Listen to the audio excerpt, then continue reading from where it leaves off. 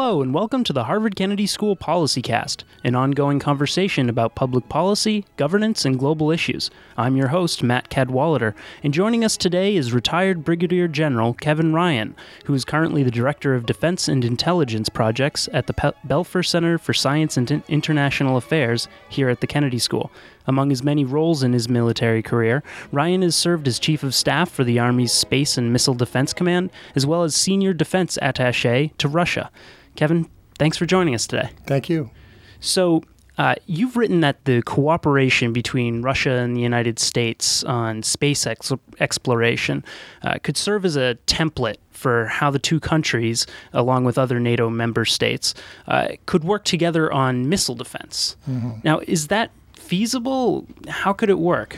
You know, that's interesting that you ask it. So, if people think back to the 1960s, our two countries were locked in a strategic confrontation, and space, the race to the moon, getting satellites into space. This was a real area of strategic competition between our two countries.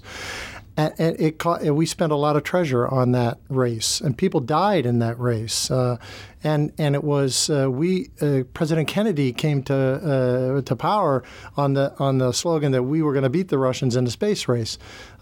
Nobody in his right mind could have told you or suggested then that we would be cooperating with the Russians by the 1970s in space exploration, but we were with Apollo-Soyuz.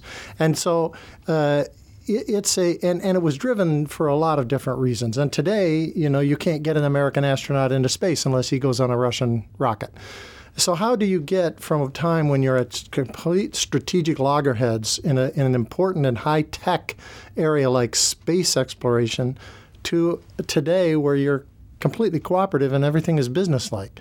That seems to me like an excellent model for how we get from this loggerhead we have on missile defense to cooperation later. Somehow or other, I think there are lessons in there for us. What do you think is stopping that from happening today? What are the probably the same things that were existent in the 1960s. There's a lack of trust. That's the foundation of all our problems with Russia today. We don't trust them. They don't trust us. Another is there's a lack right now. There's a lack of a business reason to do this, or at least there's a lack of seeing that business reason. I think there are business reasons, and that's where we need people to think about what could those business reasons be. Saving money is the first thought, and I think there's a lot of money that could be saved.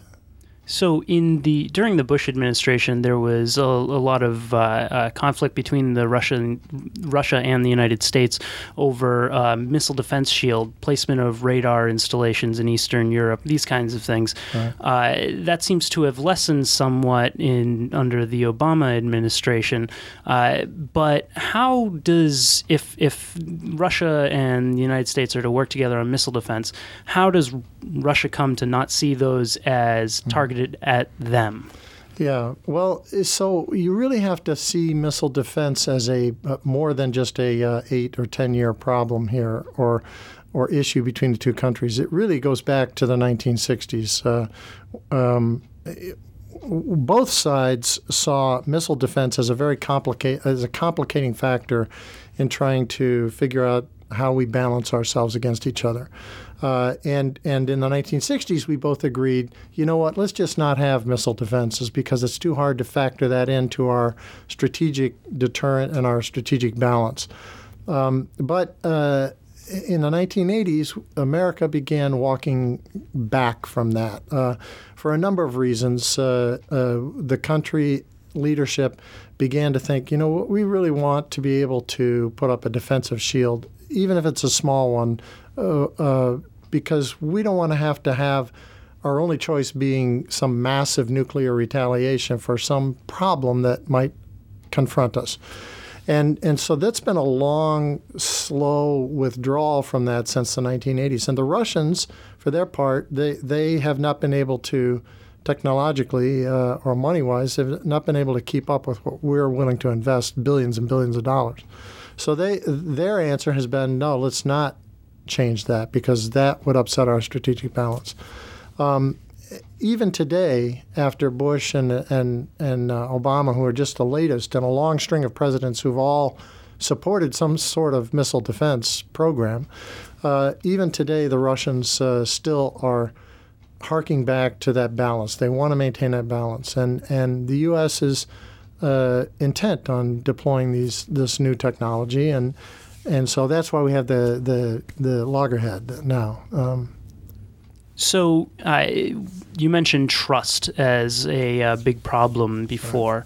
Right. You've been involved with a group called the ELB Group. Could you tell us a little bit about that? That's kind of bringing American former officials and Russian former officials together to kind of perhaps build that trust? Yeah, exactly. So, this is what people call a Track 2 effort, which means it's not exactly government to government, although the people who are in this group used to be leaders in the government.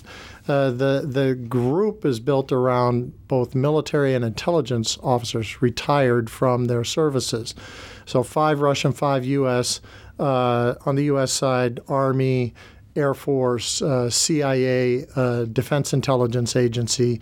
On the Russian side, the counterparts, former Russian military intelligence officers, FSB, the successor to the KGB, and interior troops and military officers. And you bring them together and you discuss the sensitive issues of the two countries. And in order that this doesn't just become a bunch of guys sitting around a table smoking and joking, they set as a target or a requirement for themselves to then produce documents, papers, articles, recommendations, policy recommendations that then they hand back to their contacts still in the government. They're not personally in the government anymore, but they have friends and young people that they mentored who are still in the government, and they pass these ideas back up.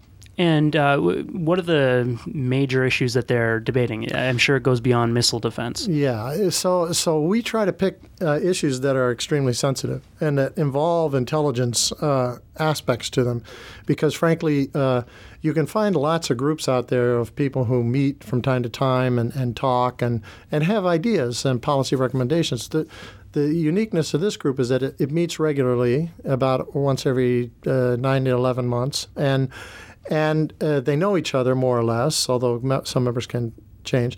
But the key thing is that this involves intelligence officers, and that's very rare that in any bilateral grouping of retired people, but especially between the United States and Russia. I don't know of another instance of it. And they try to pick subject areas that they know are sensitive to the two governments. So we look at missile defense. We look at preventing nuclear terrorism. We look at the strategic balance and deterrence issues and trust. And we Afghanistan. How can lessons from the Russian and Soviet pullout in Afghanistan and what they did help us today? These are the kinds of things that we talk about.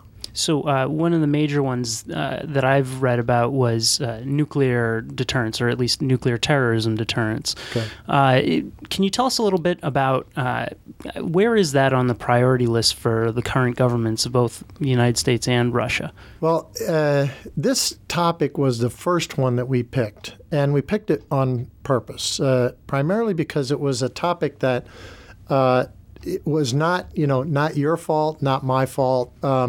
It's a third-party threat, which meant that we didn't have to get over a lot of personal baggage or diplomatic baggage in dealing with each other. And it was also a threat that both countries had more or less agreed existed and deserved working on. So Bush and Putin had already done a lot of work on this and established a good government-to-government start. So why did you need us to come in on this? Because things had begun to slow down, and maybe everybody below the presidential level, even in the United States, had not really gotten the message about how important this was to both our countries. So we looked at trying to energize the bureaucracies below the presidential level. It seemed like when the current administration, President Obama's administration, came into office, there was some chatter about nuclear nonproliferation and avoiding nuclear terrorism. Do you think there's been significant progress in that since the administration has been in for the last 4 years? Yeah, I do. I would not say that it's just because of the new presidential administration, but it's because over time, the United States has been pretty consistent in its support of addressing this threat, and because it has been consistent, and because it has basically been handed off from one administration to another, with support at the highest levels from President Obama in the most recent case. The Russian side has been willing to work with us on this. So I would say it's primarily because it has been recognized universally by all sides as a threat. So you mentioned one of the things that made it easier to talk about that particular subject between the Russian and the United States governments, or even at the ELB group, was that it was kind of third-party actors. Today we are constantly hearing about North Korean missile tests, Iran sending a monkey to space supposedly, and trying different missile technologies. Is there some consensus that these are countries that we should be worried about between the two governments, or even governments beyond Russia and the United States? Yeah, so I would say that there is a general consensus, but there is not enough of a consensus on enough details that I think if you ask people in the United States government today, they would say they're not satisfied with where the U.S.-Russian relationship is on those two issues, Korea and Iran. They would like more cooperation. They would like closer cooperation. We would have to recognize that there is cooperation, that there is a recognition that these are troubling areas and could pose a threat to Russia or to the United States.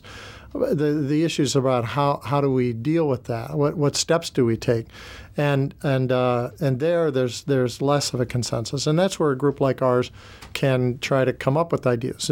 We may not be able to come up with them only ourselves. We bring in expertise from others. We study before we come into a meeting, and then we prepare for that meeting, and then we turn around and we, depending on each of our individual support and collective support for these ideas, we turn around and try to push these ideas up.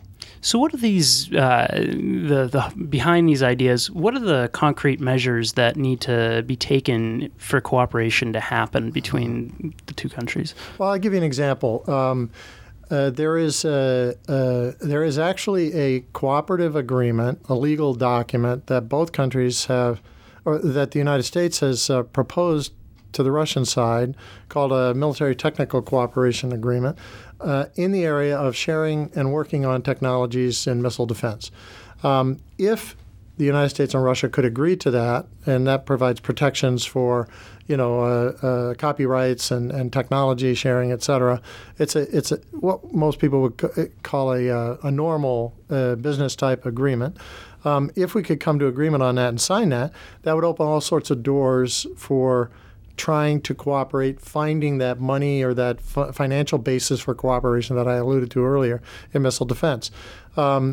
We have not been able to come together on that for a number of reasons. So our recommendations include, telling both governments, hey, let's really make an effort on this. This is a key document. Let's not lose sight of it as a stepping stone to closer cooperation. In the 2012 election in the United States, President Obama was caught when he thought his microphone was off telling outgoing Russian President Medvedev that he would have more flexibility after his re-election, and he was asking him to pass that message along to incoming president, once again, Putin. Right. Has there been any indication that there is more flexibility on this administration's part now? Have there been increased talks or anything that you've seen? Yeah. I think first of all, we wouldn't want to hold anybody to what they accidentally got overheard saying, and whether it be Romney or Obama, I'm sure they both have examples that they could show us. But I think that the Obama administration has been very flexible with Russia and its policy toward Russia. It remains flexible. On the other hand, there are some political realities here in the United States that constrain the Obama administration. I think that the Obama administration, had it not been blocked by political opposition in the Congress, might have been able to reach a missile defense agreement of some sort with the Russians, an understanding at least that would have diffused that issue and taken it. And if you diffuse that and address that, then you open up all sorts of other doors in U.S.-Russian issues. And I think they'd still be willing to do that if there was an opportunity. But today, both sides are a little bit cautious. They're pulled back from each other a little bit, and they're waiting to see what can be done now. Does the flexibility exist on the Russian side as well? Do you think they're open to an agreement? I think they're reasonable on some things, and an agreement could be had. Certainly, I would not, in the big picture of things, I would not call them less reasonable on this issue or similar type issues than the United States. But their objections are things that are hard for us to understand often, and even though they're sincerely held on their part. Well, Kevin Ryan, thank you so much for being with us today. Really appreciate it. Yeah. You've been listening to PolicyCast, a production of Harvard Kennedy School. More information can be found at hkspolicycast.org.